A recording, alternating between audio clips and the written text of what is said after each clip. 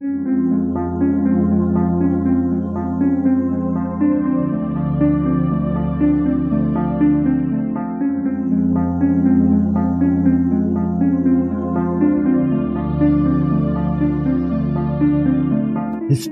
tells the story of the world and of our lives.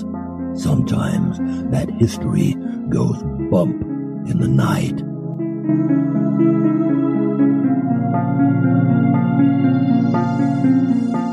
Broadcasting from the center of oddity and the supernatural in Central Florida, it's the History Goes Bump podcast.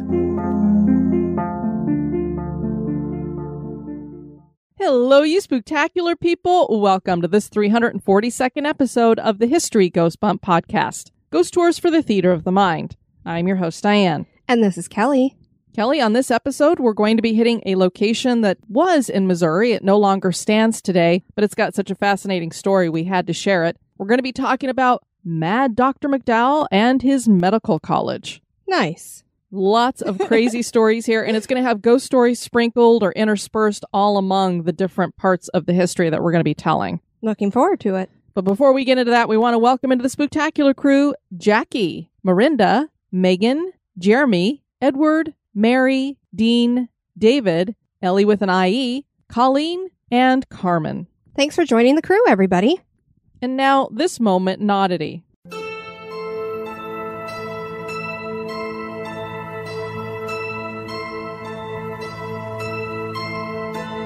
The moment in oddity was suggested by John Michaels. When we first heard the story of the talking stove from Zaragoza, Spain, we figured it had to be a work of fiction. But after researching and finding that many people witnessed this talking stove, from neighbors to journalists to police officers, we had to look at this seriously. The Palazans family had been living peacefully in their home until September of 1934. At that time, they heard a strange maniacal laugh coming from the chimney and their stove, which were connected to each other. They lived in a duplex apartment, so they naturally assumed it was a neighbor. Later that month, they became more concerned when their maid heard her voice called out from the stove and then a sinister laugh. The family asked their neighbors to come listen, and they heard the voice coming from the chimney and stove too. And since they were in the room, they knew that it wasn't them making the sounds. Soon the town was talking about the haunting. Many believed that it was a duende, which is a supernatural goblin-like creature in Spanish folklore. The voice seemed to know the names of everyone who came to visit, even the police officers who were called in to investigate. They had the family move out while they gave the place a thorough going over. The London Times filed daily updates on the case. Architects inspected the building, and when they went to measure the chimney opening, the voice said, "The diameter is 6 inches." And that is what it was. Clearly not big enough for a person to fit. Priests blessed the place, and the Palazans moved back in, only to leave the next day when the voice returned and threatened to kill them. They never returned. The governor got involved, and an official statement was released explaining the origin of the voice. The statement claimed that the maid was unknowingly throwing her voice by unconscious ventriloquism. Was this really just a hoax? The maid was rarely around when the voice was heard, but blame was placed firmly on her. Eventually, the building was torn down, and another apartment building was built in its place and given the name Edificio Duende, or Goblin Building, and that certainly is odd.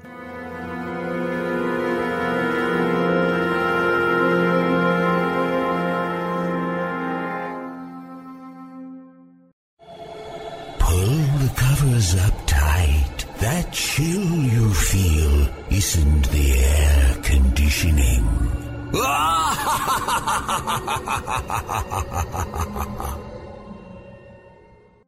And now, this month in history.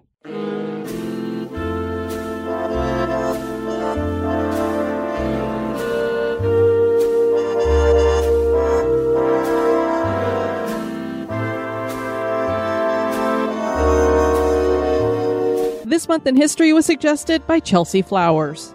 In the month of June, on the 4th in 1923, jockey Frank Hayes suffered a fatal heart attack while riding in a race at Belmont Park in New York City, USA. The Belmont Stakes is a horse race that is held every June at Belmont Park and started in 1867. This is known as the Test of the Champion and is the final and longest leg of the United States Triple Crown. Becoming a jockey at this level is quite the feat and grueling on the body, as jockeys have to maintain a very low weight. Frank Hayes was not actually a jockey but a horse trainer. So when he decided to ride in this race, he had to do some pretty drastic stuff to make weight. And that could be why, along with the excitement of the race, that he had a fatal heart attack at some point in the middle of the race. He was locked in tight to the saddle, so he remained atop his horse, Sweet Kiss, who was a 20-1 long shot to win. And despite the fact that he was no longer kicking and guiding Sweet Kiss to victory, the horse crossed the finish line in first place. This made Hayes the first and only jockey to win a race while dead.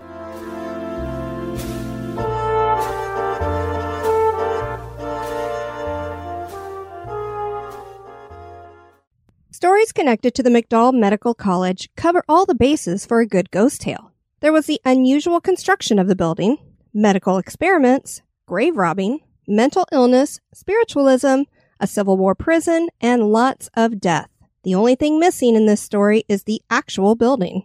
The former Ralston Purina Company owns the land today, but tales of supernatural happenings persist. Join us as we share the history and hauntings of the McDowell Medical College.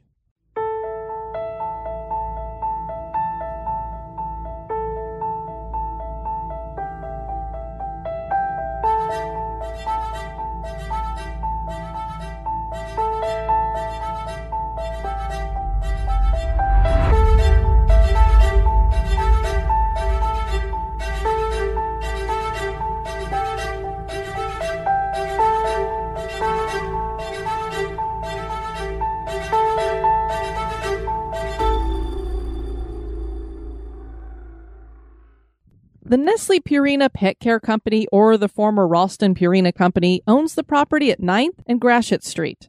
The company was started by William Danforth in 1894 as Purina Mills, with its headquarters in St. Louis, Missouri. This is now the Nestle Purina campus, and the main building was constructed in 1969. When Purina started, they mainly processed animal feed, but it eventually got into breakfast cereal.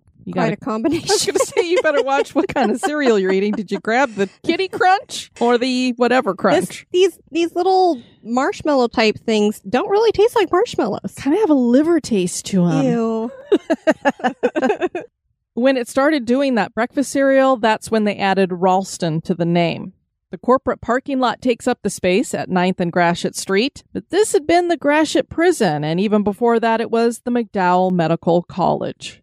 Dr. Joseph Nash McDowell was born in 1805 in Kentucky. He became interested in medicine early, perhaps inspired by the work of his uncle, Dr. Ephraim McDowell, who made history in the state by removing a tumor from a female patient without using any anesthesia. Can you imagine? No. I'm sorry, don't put that scalpel anywhere near me unless you have me out. Exactly. Troy Taylor describes this in his book, Haunted St. Louis. Ephraim recited a special prayer that had been written for the occasion and then made a 9-inch incision in her abdomen. Again, pass. No. The tumor was too large to remove with scalpels, so he pressed on it and removed the noxious fluids to bring it down to a more manageable size of 22 pounds. That's a huge tumor. Can you imagine having that removed? You're like, wow, I just lost 22 pounds. No, but you know what I'm thinking is because of the pressure it was already exerting, she probably didn't have as much feeling in her. Oh, that's true. The skin, because when you have that kind of a pressure, you kind of do lose the feeling a little bit. Okay. At least in my experience. Gotcha. Not that I've had a 22-pound tumor removed. But you did have some pretty big babies in you. This is true. The woman survived the surgery and lived another 32 years. Joseph had trained under his uncle, and this is when he would start his grave robbing ways. Because those things just go hand in hand. Well, his uncle needed bodies. And, right, I guess so. There's one way to get them. Things between the men were great until they had a falling out over a relationship Joseph had wanted to kindle with Ephraim's daughter, his cousin. Kissing cousins. Yeah. Only she didn't want to be kissing. That was the problem. I don't blame her. Joseph would leave and never talk to Ephraim again. He decided to attend Transylvania University in Kentucky and would flourish there, taking on a mentor named Dr. Daniel Drake, whose sister he would marry. So apparently he had this thing about women who were connected to doctors that he worked with. Clearly. But I thought it was really cool that the name of the university he went to was Transylvania University. Absolutely. He then went on to work at hospitals in Kentucky, Ohio, and Pennsylvania. In 1839, he moved to St. Louis, Missouri. And as we wrote there, he started his grave robbing way, so we know that he's going to be continuing in those. And again, Transylvania University. I mean, you couldn't write this stuff. This is why I love history. Too perfect. Joseph McDowell was a peculiar man with crazy hair who had a temper, carried lifelong grudges, and was described as unstable. Winner, winner, chicken dinner. I mean, you do not want this guy to be your doctor, or maybe you do. He was a really gifted doctor. Okay. He would rail on street corners against medical institutes and then eventually set up his own. So he didn't like the way they were doing things. Before that, though, he got a job teaching at Kemper College, and he helped organize the medical department. That department thrived under McDowell and was known for its anatomical studies. The finances just weren't there, and the college faltered, so McDowell took on the reorganizing of it and gave it his name, McDowell Medical College. He decided to build a new building and began construction at the 9th and Gratiot Street location in 1848. This was a unique building with an octagonal tower in the center of 2 wings, with niches in the tower meant to hold the future remains of the McDowell family. Okay. So I guess that's planning. You're supposed to have... Going to be interred right then and there on the premises. You're supposed to have funeral planning. I guess he was really ready for it. So.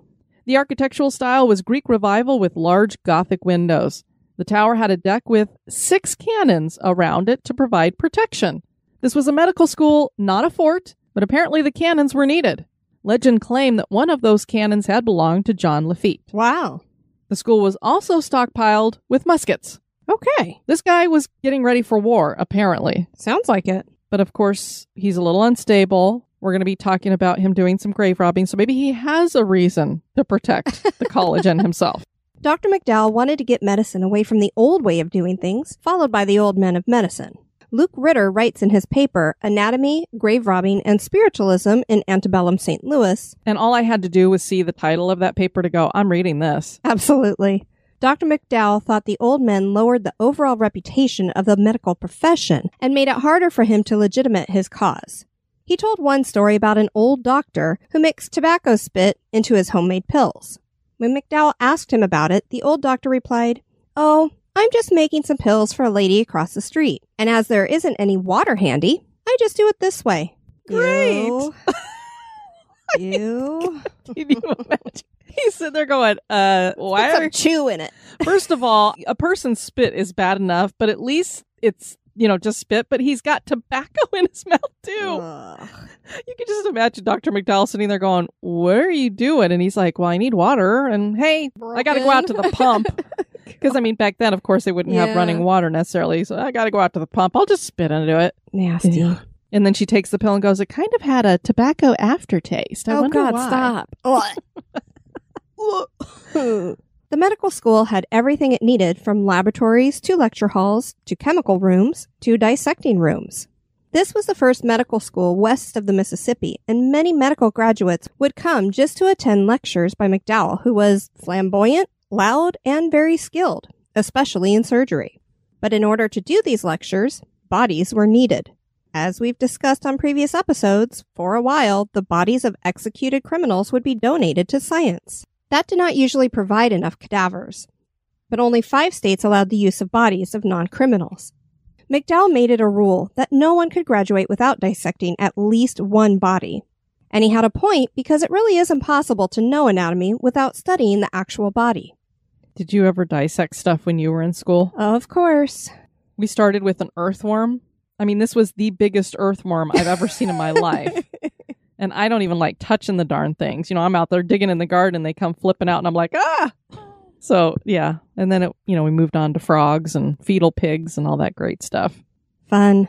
Well, when I was studying animal science at Cal Poly Pomona, we actually dissected a horse. Wow. So that was kind of rough. I bet. Many medical schools were graduating students who only had a year of study, and many had never dissected a body. Dr. McDowell did an outreach to the poor community and would offer care for free, and the medical students would have people to practice on. But that still wasn't enough, and thus rumors started floating that the medical students were robbing graves. Dr. McDowell had done it with his uncle, so why wouldn't he teach his students to do the same? And grave robbing back at this time was pretty rampant in some places. In New York alone, 600 to 700 bodies were being snatched annually. A lot of the time when we hear about body snatchers or grave robbers, we think of Europe and stuff. You don't think of it so much here, but clearly it was going on a lot. 600 to 700 bodies a year is a lot. That's a heck of a lot. It makes you wonder how they didn't catch on more quickly of how did all these medical schools have all these bodies to dissect? Right. It's just, I don't know. I think a lot of people just kind of looked the other way. Because, yeah, if you think about that, they had maybe a year of school for medical students and stuff. Not quite like it is today. The people of St. Louis didn't do anything about the grave robbing from their cemeteries, but they were not happy. They didn't have any real proof anyway. But when a young female German immigrant named Mrs. Malter went missing, people began to think that the medical school had kidnapped her to use for dissection. So now they're thinking they've moved from grave robbing to just murdering people in the street. Yikes. She was later found living with another man in Alton, Illinois. But the distrust of the school continued, and there were several movements against the school by mobs of people, which is why he had the cannons and the muskets. I guess so. Part of the reason people were so quick to blame Dr. McDowell for the girl's disappearance was because he was known for his hatred of immigrants. He was part of the Know Nothing Party, which was a cover name for the Native American Party. This was not an indigenous group of people, but rather a group of Protestant men of British descent. So they were calling themselves native, like we were here from America, blah, blah, blah. And the Know Nothing is when people would ask them about some of their beliefs or who they were connected to, they'd be like, I don't know nothing about that. And so that's why it was called the Know Nothing Party. Basically, they were a bunch of xenophobes, racists, that kind of thing. They couldn't stand Germans or the Irish Catholics, and this was very true of Dr. McDowell. This was just another facet of his erratic temperament.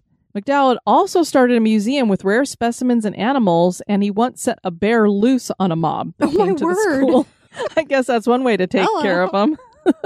At first, when I heard about the museum and that he had all these rare specimens and stuff, I just assumed that they were stuffed. But then when I read that he had set a bear loose, I'm like, no, he had live animals in that museum. That's crazy. So it was almost like he had a museum/zoo inside this medical school. He sounded just maybe a tad off. Yeah, that's why we call him Mad Dr. McDowell.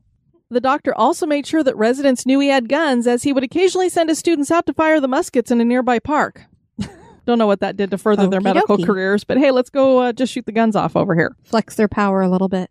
Things came to a head when a German girl died and McDowell and his students hid her body at the college. Her death had been unusual, and they wanted to investigate.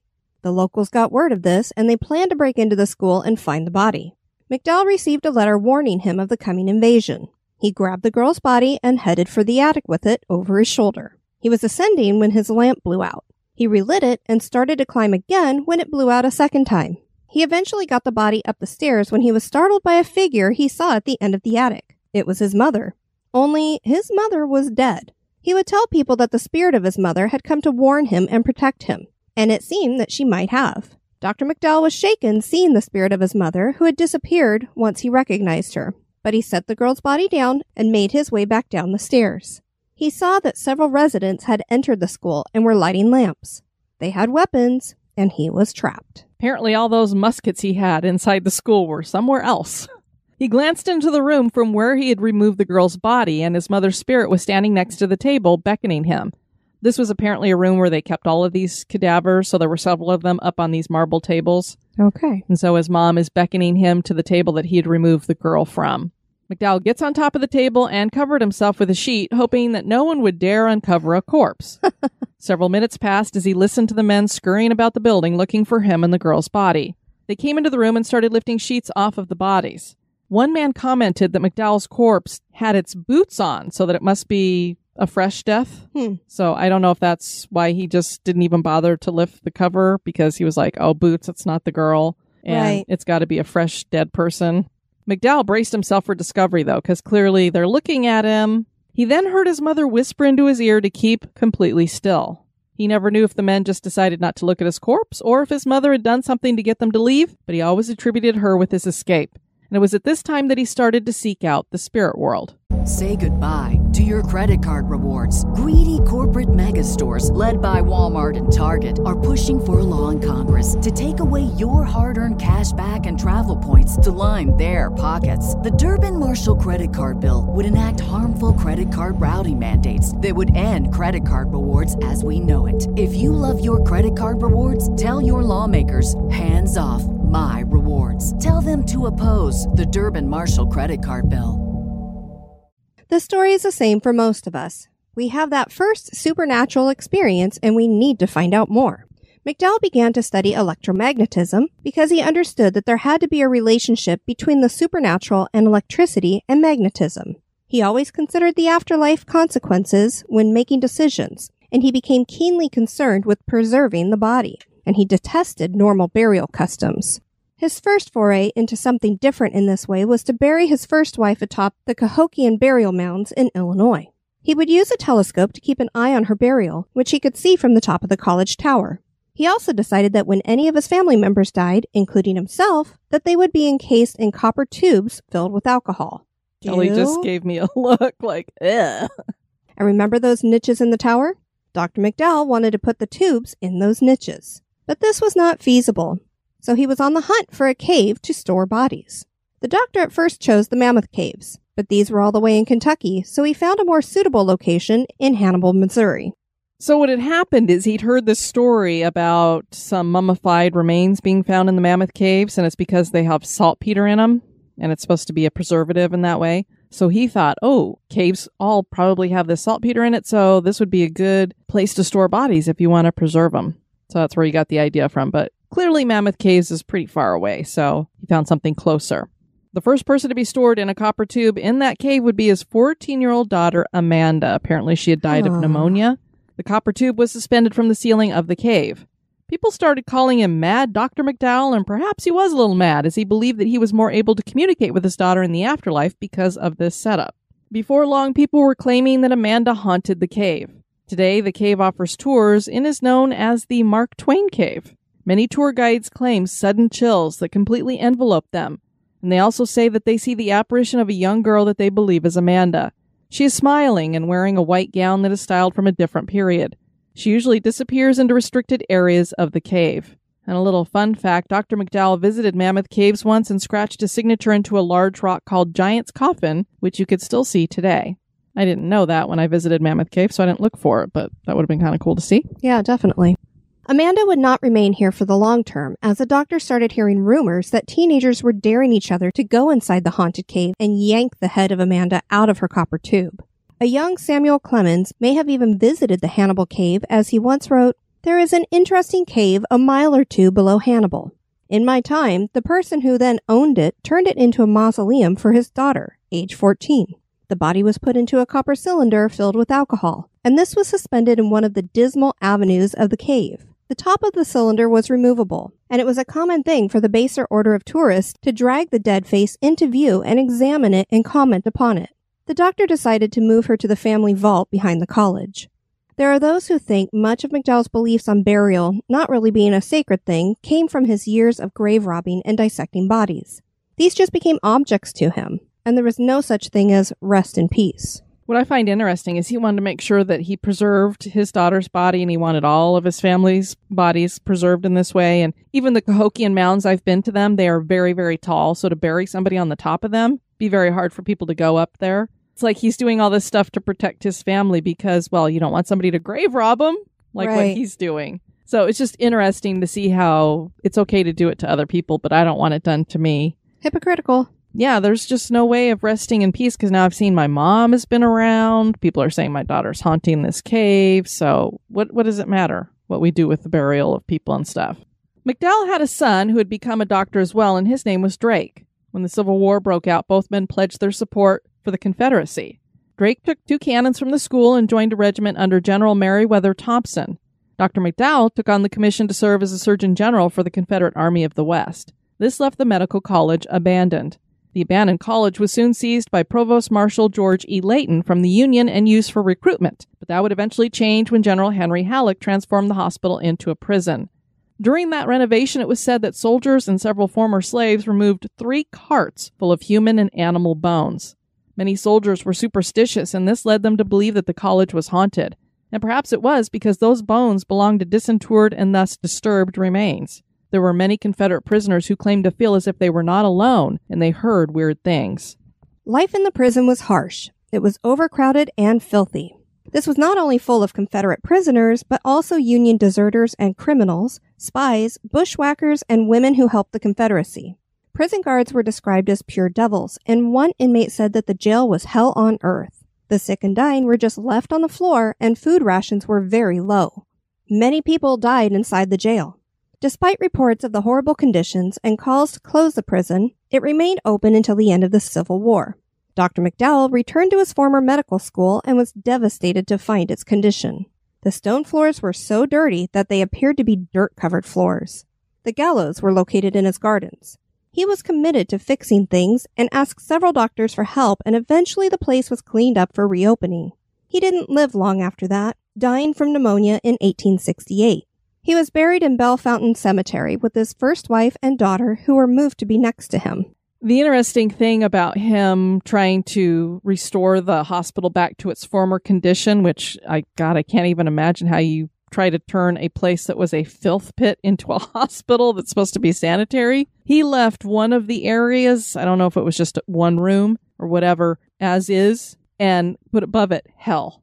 And I think he had, I think I'd read that he had like an alligator and something else in there. And so it was just like a reminder to people that this is what hell on earth is like. Okay.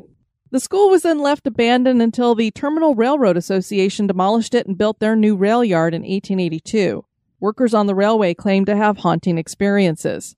They would say they saw the spirits of Confederate soldiers. The same is said of the parking lot at the Ralston Purina headquarters, or I don't know who's bought who and taken over who, but it's changed hands several times. When it comes to those ghosts of the Confederate soldiers, people, can you imagine you're going out to your car at night and you're like, there's a regiment sitting out here. Right. But the reports of hauntings started even before the medical school was torn down. Neighbors would cross themselves when they passed the college because they feared the place and were superstitious. There was the sound of disembodied screams and cries coming from the abandoned building. Ghosts appeared in the windows. When people would go to investigate, they would find no one inside. Troy Taylor shares a story he was told in his book Haunted St. Louis. The descendant of a German man who once lived nearby told me a story that had been passed down in his family. As a boy, his ancestor had played inside the building with his friends on several occasions. An acquaintance claimed that he had come face to face with a ghost inside and would never return. But the other boys didn't let this stop them, especially on a warm summer afternoon. But they soon found that the bright sunshine outside was not enough to penetrate the darkness of the building. The gloomy, thick atmosphere made them realize that they might have made a mistake by going inside. They wandered about, though, poking into rooms and walking up and down the dusty corridors. And then they heard the sound. It seemed to be coming from the octagonal tower. As my witness told me, his great-grandfather had recalled the sound as loud, screeching, banging, and yelling that made the blood curdle. It echoed through the whole structure. The boys had no idea where it was coming from, or what it was, but it sent them running out of the building. Many years later, he swore he'd never went into that building again. That would do it to me too, loud, screeching, banging. I don't know what kind of, when they set this up as a jail, if it had like the jail doors that you could bang open and stuff like that, but yeah, that'd be enough, especially if you're a young kid. Yeah, it would definitely leave an impression. For as out there as Dr. McDowell seemed to be, he was integral in changing the American way of thinking about doctors in his time. People were very skeptical of the medical profession, and there were very few skilled doctors. He changed that with his teaching and his school. He was also a very complicated man, being a professional doctor on one hand, and a man deeply intrigued with spiritualism, and a highly respected man even though he had xenophobic ideals and dug up dead bodies in his free time. Was his former college haunted? Is the parking lot where it used to stand haunted? That is for you to decide.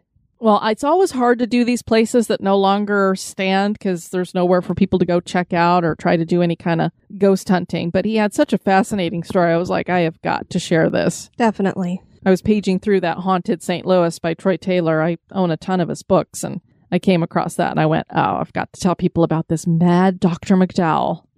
It's got he certainly was mad. Well, it's got all the key points that you need. I mean, spiritualism, grave robbing, and he's a doctor dissecting bodies. So, Well, we want to encourage you guys to check out our website at historygoesbump.com. And if you want to send us some feedback, you can do that at historygoesbump@gmail.com. We did get an email from Chris, and he wrote, "Hello, ladies. Thank you for the wonderful stories. I am a former corrections officer for the state. I worked at 2 institutions that were truly haunted. Hardy Correctional was where I saw the apparition with me in a control room. It turned out that he had committed suicide in his cell." Yikes. Ooh. And I would love to know more about that story. I mean, did he see the guy and think that he had gotten out of his cell? Right. And then when he went to go check on him, found out that he committed suicide? Or is this like something that happened in the past and he's hanging around? The second was DeSoto Correctional, where I saw a shadow person exiting one of the housing units. This occurred during the daytime, and the prison was closed to inmates or the public. There were several other people who had experiences the same or worse. So we'd love to hear more about that, Chris. Thanks for sharing.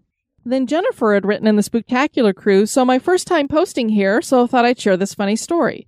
My husband was on duty last Friday, third shift. His partner for the night calls him at around 3:30 a.m., telling him he needs assistance at Green Park Cemetery because he saw an unknown man in the cemetery at night. However, after a long search by my husband and the other officer, they were unable to locate anybody, and it was very quiet. My husband's partner starts to freak out, saying he knows he saw someone. They didn't run away, but was just walking slowly through the gravestones. He then wanted to leave immediately. My husband tells him, "You'll be driving along later," and spot him in the rear view or in the back seat. LOL, this was not funny. When my husband gets home to tell me this, I asked him if he realized that it was Saturday the 13th early morning, so maybe it could have been considered Friday night shift, so almost like a Friday the 13th kind of thing. Kind of spooky. But yeah, it makes you wonder, did this other officer just happen to see a person walking through the graveyard and they disappeared on their own accord and he just didn't see them leave? Or was it something else? It's possible. And then Paula also shared in the Spooktacular crew, an old Ringling Brothers poster was uncovered behind the bar in the Union Hotel in Corfu. It says, as the restoration of the Union Hotel continues, work crews discovered a historic artifact, a billboard poster for the Ringling Brothers Circus and a performance one summer long ago in Batavia. The advertisement was found paneling in the bar, said owner Tom Dix. Dick said he doesn't know what will become of the billboard, but somehow it will be saved. And it's really cool. I'll show you the picture, Kelly. It goes all the way along the wall. Oh, wow. That's amazing. Yeah, so I don't know if this was a poster that was just out on the street and they decided to bring it in and use it as a decoration and put it up on the wall. But I love it when people find stuff like that. Definitely. We want to thank you guys for tuning in to this episode. I've been your host, Diane. And this has been Kelly. You take care now. Bye-bye. This episode has been brought to you by our executive producers. Dispatches from the Grave Digger. We'd like to thank Darren Koch for raising your support. We're going to be moving you into a garden tomb. And the same goes for Janae McCabe. She has increased her support as well. She's moving into a garden tomb. And welcome into the cemetery, Sarah Grace and Victoria Howard. Both of you are going to be placed in chest tombs. Awesome. Thanks for helping with the show, everybody. You can find History Goes Bump on Spotify, iHeartRadio, Stitcher, Apple Podcasts, Pandora, Google Play, and anywhere you can listen to podcasts.